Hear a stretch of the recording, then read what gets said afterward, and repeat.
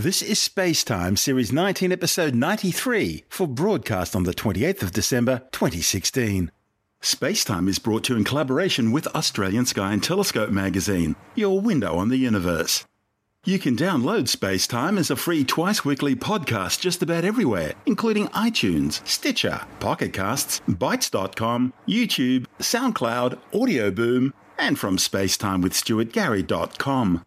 The show's also broadcast coast to coast across the United States on Science 360 Radio by the National Science Foundation in Washington, D.C. Coming up on Spacetime, new findings provide more clues about water habitability on Mars, icy surprises on Rosetta's comet, and a new explanation for the so-called alien megastructure star. All that and more coming up on Spacetime. Welcome to Spacetime with Stuart Gary.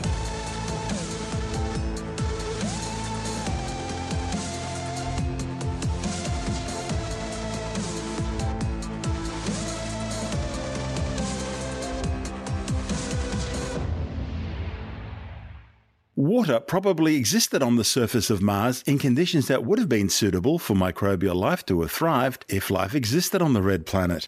The new conclusions are based on the discovery of boron on the surface of Mars by NASA's Curiosity rover. The findings, presented at the American Geophysical Union Conference in San Francisco, provide new clues about the potential for long-term habitable groundwater in the red planet's ancient past. If the boron discovered in calcium sulfate mineral veins on Mars by Curiosity is similar to that seen on Earth, it would indicate that the groundwater of ancient Mars that formed these veins would have been at temperatures of between 0 and 60 degrees Celsius with a neutral to alkaline pH. This temperature, pH, and dissolved mineral content in the groundwater of Mars could have made the planet habitable. However, the environmental implications of the boron found by Curiosity are still open to debate. At the moment, scientists are considering two possibilities for the source of the boron left by Martian groundwater in mineral veins. It could be that the drying out of part of Gale Lake could have led to the formation of a boron-containing deposit in an overlying rock layer not yet reached by Curiosity. Now, if this is the case, then some of the material in this overlying layer could have been carried by groundwater down into the fractures in the rocks where Curiosity is now looking.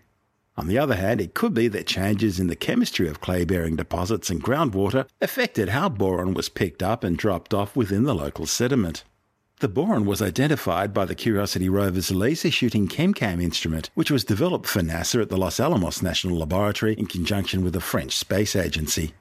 The discovery of boron is only one of several recent findings about the composition of Martian rocks, which have been made by Curiosity as it climbs up the side of Gale Crater's central peak, Mount Sharp.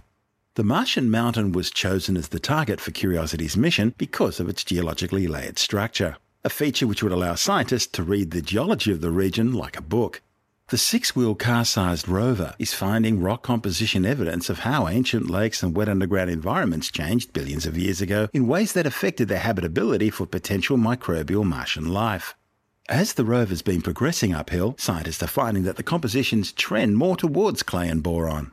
These and other variations are providing geological clues about the conditions under which the sediments were initially deposited, and about how later groundwater moving through the accumulated layers altered and transported the ingredients. Groundwater, and the chemicals dissolved in it that appeared later on Mars, left its effects most clearly in mineral veins that filled cracks in older layered rock. But it also affected the composition of the rock matrix surrounding the veins, and the fluid was in turn affected by the rock. NASA lead scientist John Grotzinger from Caltech, the California Institute of Technology in Pasadena, says there's a great deal of variability in the composition of rock at different elevations. He's described it as hitting a geological jackpot. As the rover moves further uphill, researchers are impressed by the complexity of the lake environments when the clay-bearing sediments were being deposited. They're also impressed by the complexity of the groundwater interactions after the sediments were buried. Grotzinger likes to describe a sedimentary basin like this as a sort of chemical reactor. Elements get rearranged, new minerals form and old ones dissolve, and electrons get redistributed. Now, on Earth, these reactions support life. Of course, whether life existed on Mars is still unknown. When the Curiosity rover first landed in Mars Gale Crater in 2012, the mission's main goal was to determine whether the area ever offered the sort of environment in which microbial life on Mars could have existed. And within the first few months of the mission, the answer came back with a resounding yes. In fact, the more research Curiosity does, the more interesting its findings become.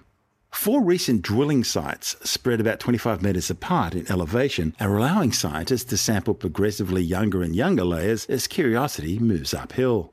This uphill pattern's allowing the science team to reveal more of Mount Sharp's ancient environmental history. Grotzinger says the variations in these minerals and elements indicate a dynamic system interacting with both groundwater and surface water. The water influences the chemistry of the clays, but at the same time the composition of the water is also changing. Grotzinger says this chemical complexity indicates a very long interactive history with the water. And he says the more complicated the chemistry is, the better it is for habitability. The boron and clay underline the mobility of elements and electrons, and Grotzinger says that's good for life. You're listening to Space Time. I'm Stuart Gary.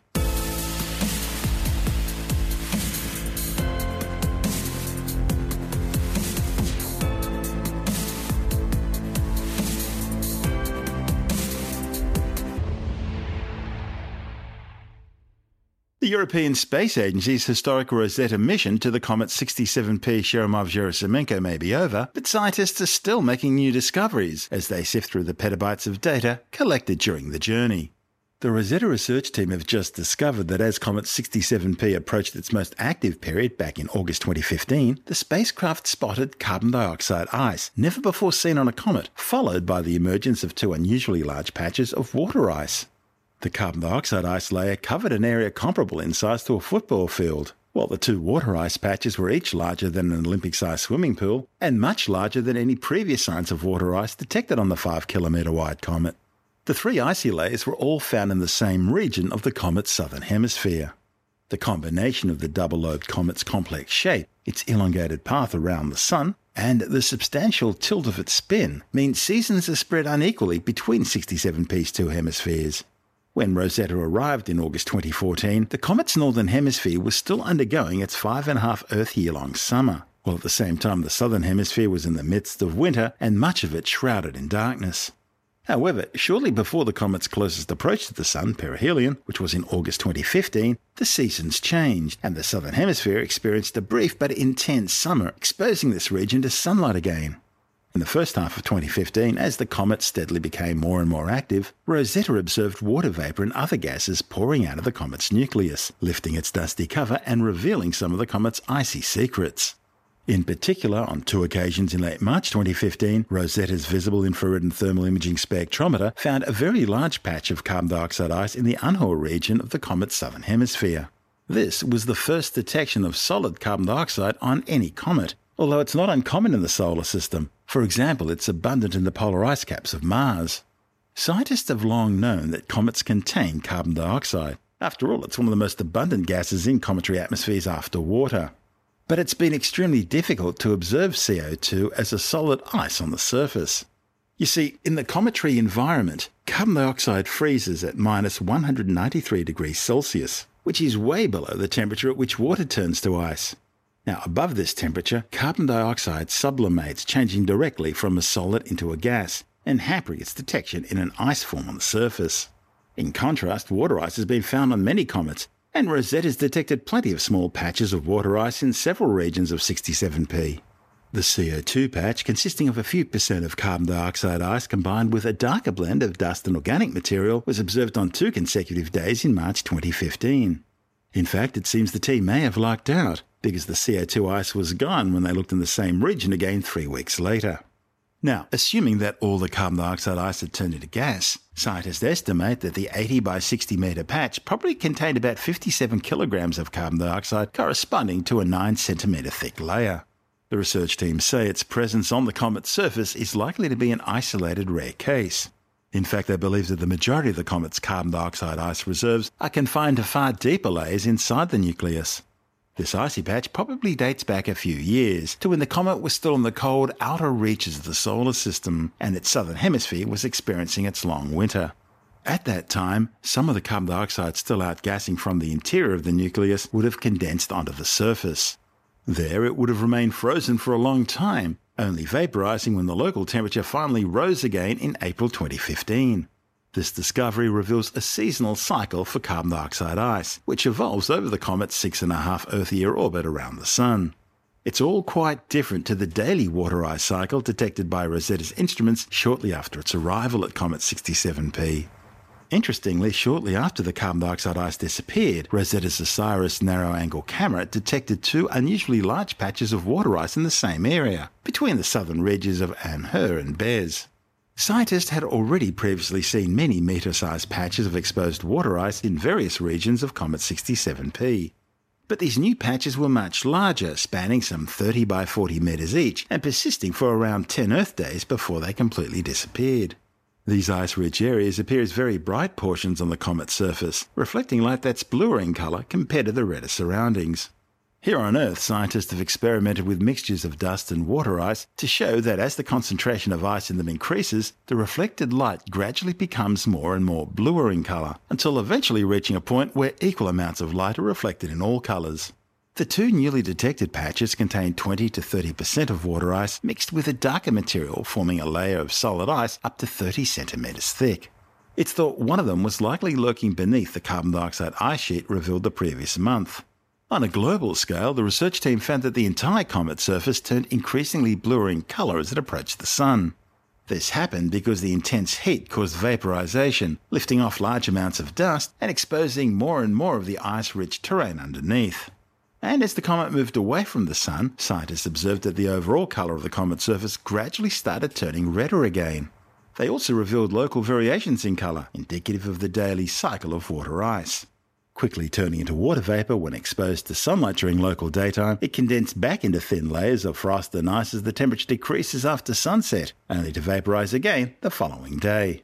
This distribution of water ice beneath the dusty surface of the comet seems widely but not uniformly spread, with small patches punctuating the nucleus appearing and disappearing as a result of the comet's activity. Occasionally, larger and thicker portions of ice are also uncovered, dating back to a previous approach to the Sun. Rosetta Project scientist Matt Taylor says the two studies of the comet's icy content are revealing new details about the composition and history of the nucleus.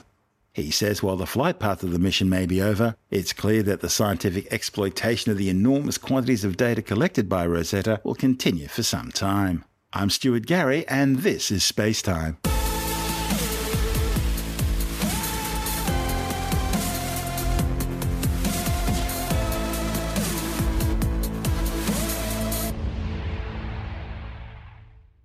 Scientists have come up with a new hypothesis to explain the weirdness of the so-called alien megastructure star. The star, officially named KIC 8462852, has shown dramatic changes in brightness, which until now couldn't be explained by most astrophysical processes. The controversy first began back in October 2015, when astronomers first detected strange erratic variations of up to 22% in light curves emitted by the star. Now, normally, if a planet transits in front of a star, you may wind up with a dip in light of maybe 1%.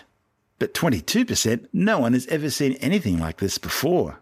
Previous explanations have included the possibility of swarms of comets surrounding the distant star, debris from a planetary collision in the star's solar system, and viewing a newly forming star and planetary system edge on. One of the best, however, was the now notorious alien megastructure suggestion, which grabbed the interwebs, spreading like wildfire. That all started when Penn State astronomer Jason Wright jokingly postulated that with all the other options gone, maybe it could be an advanced alien civilization harvesting much of the star's energy using a Dyson sphere, a massive structure composed of solar panels large enough to surround an entire star. Now, as I've been stressing, he was joking when he said it. Trouble is, he failed to realize just how dumb some of the tabloids really are. Now, a team from the University of Illinois have come up with a new idea. They're reporting in the journal Physical Review Letters that KIC 8462852's weirdness can best be explained by internal phase transitions. These are causing powerful outbursts on the surface of the star that are occasionally blocking the electromagnetic visible light emissions that would normally be observed by telescopes. Phase transitions involve materials changing states between a solid, liquid, gas, and plasma. The authors reached their conclusions by looking at how the star's large and small dips in brightness related to each other. They claim to have found a statistically significant mathematical model known as avalanche statistics which appear to match the pattern. Avalanche statistics involve patterns of small dips in data happening between larger dips and causing even larger dips to occur in an avalanche-type effect. Avalanche phase transitions are known to occur on the Sun associated with solar flares and geomagnetic storms. The researchers think a similar thing but on a larger scale could be happening on KIC 846285-2 as internal material transitions generating erratic outbursts are blocking out the light. This is Space Time. I'm Stuart Gary.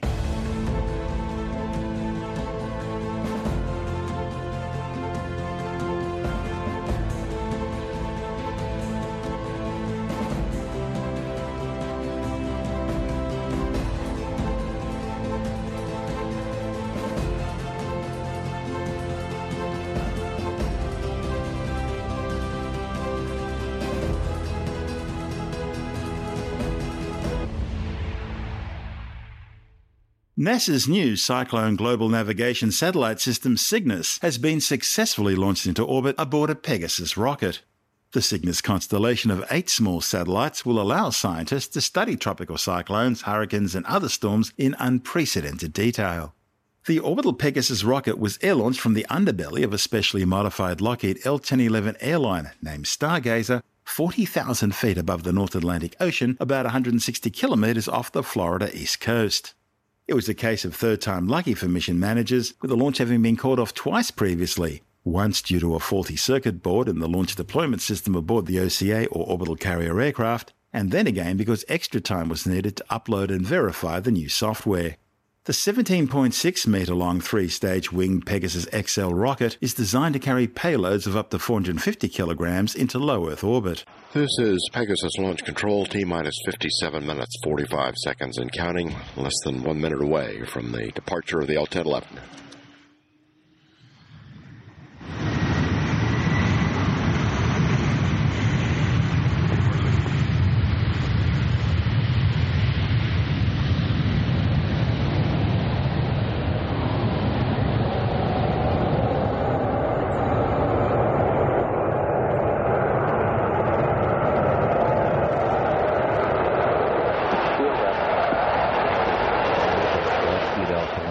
And launch team, we're now complete our pre-takeoff checklist, currently in our climb cruise checklist. 65 minutes after lifting off from the Cape Canaveral Air Force Base, together with a NASA FA-18 fighter operating as a chase plane, Stargazer released Pegasus over open ocean, allowing it to freefall for 5 seconds before its first stage Orion 50S solid rocket motor ignited for a 77-second burn, taking the spacecraft above most of the atmosphere. LC Peg is go for launch. PLT, LC is go for launch. PLT confirm.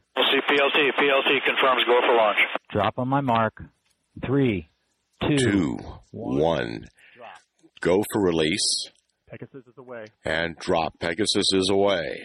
LC The PLT. ignition of the Pegasus rocket with Cygnus, helping hurricane forecasters understand and predict the intensity of hurricanes. Power buses remain nominal, approximately 30 seconds. This is into flight. RCO. First motion time of 13:37:21. Vehicle is now past max Q. 866. Attitude remains That's nominal. 13:37:21. 30 seconds until stage 1 burnout. 866.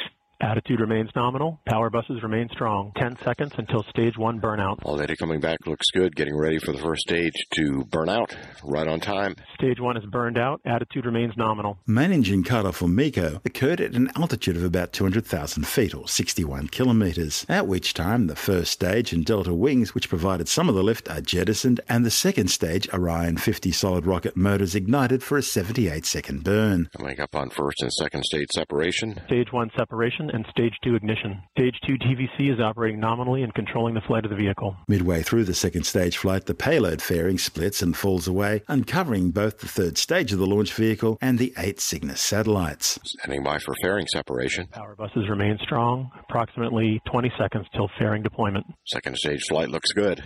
Fairing separation is confirmed. Attitude remains nominal after successful fairing separation. Approximately 20 seconds until stage 2 burnout. Vehicle is flying down the nominal track, indicating good performance. Stage 2 is burned out. Attitude remains nominal. Stage 3 TVC is initiated. Stage 2 separation. After second stage burnout and jettison, the spacecraft undertook a 4-minute cruise phase before the third stage's Orion 38 solid rocket motor ignited for a 64-second burn. sufficient to take the spacecraft into orbit. Stage 3 ignition. TVC is operating nominally, following command and controlling the flight of the vehicle. At its nominal during Stage 3 burn. We've had acquisition through Karoo. Vehicle systems remain nominal during Stage 3 burn. A fourth stage is sometimes added to the Pegasus launch system for high altitude, finer altitude accuracy or more complex maneuvers. If it's fitted, the fourth stage uses a liquid-fueled HAPS, or Hydrazine Auxiliary Propulsion System, which uses 3 restartable monopropellant hydrazine thrusters. Once in position, the 8 Cygnus microsatellites were each deployed into a 510-kilometre high orbit, spaced evenly around their orbital plane, providing 45 degrees of angular separation from each other. The 29-kilogram University of Michigan and Southwest Research Institute-built Cygnus satellites each have a lifespan of over 2 years. They're each equipped with a delayed Doppler mapping instrument using a global positioning system receiver and 3 L-band GPS antennae fitted with low-noise amplifiers and a delay mapping receiver processing unit. 2 of the antennae face down towards the planet to pick up GPS signals reflected and scattered by the ocean surface. The third is zenith pointing, upwards to receive signals directly from GPS satellites to determine each Cygnus spacecraft's own position. Scientists will then study the way the GPS signals are scattered by the ocean surface to help them determine wind conditions near the surface. The constellation will make accurate measurements of ocean surface winds in and near a cyclone's inner core, including regions beneath the eye wall and intense inner rain bands that previously could not be measured from space. The frequent detailed measurements of hurricane wind speeds will provide scientists with important indicators as to the storm's strength, ultimately helping improve hurricane or cyclone tracking and intensity forecasts. Each Cygnus will monitor a 25-kilometre wide strip of the Earth's atmosphere spaced several kilometres apart, thereby allowing the constellation to obtain detailed observations of a storm over just a few hours and covering the entire tropics every 7 hours or so. The use of an 8-satellite constellation allows for more frequent observations, allowing for a better characterization of the early stages of a cyclone's formation and the storm's eventual decay.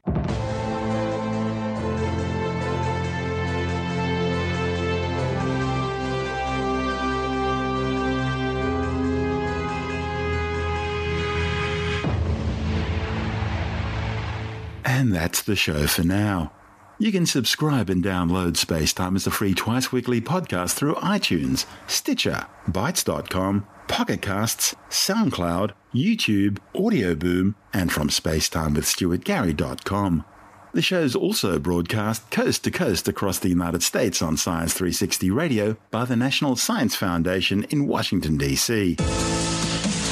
This is Spacetime with Stuart Gary. For more, you can follow us on Facebook, Twitter, and Tumblr. Just search for Spacetime with Stuart Gary.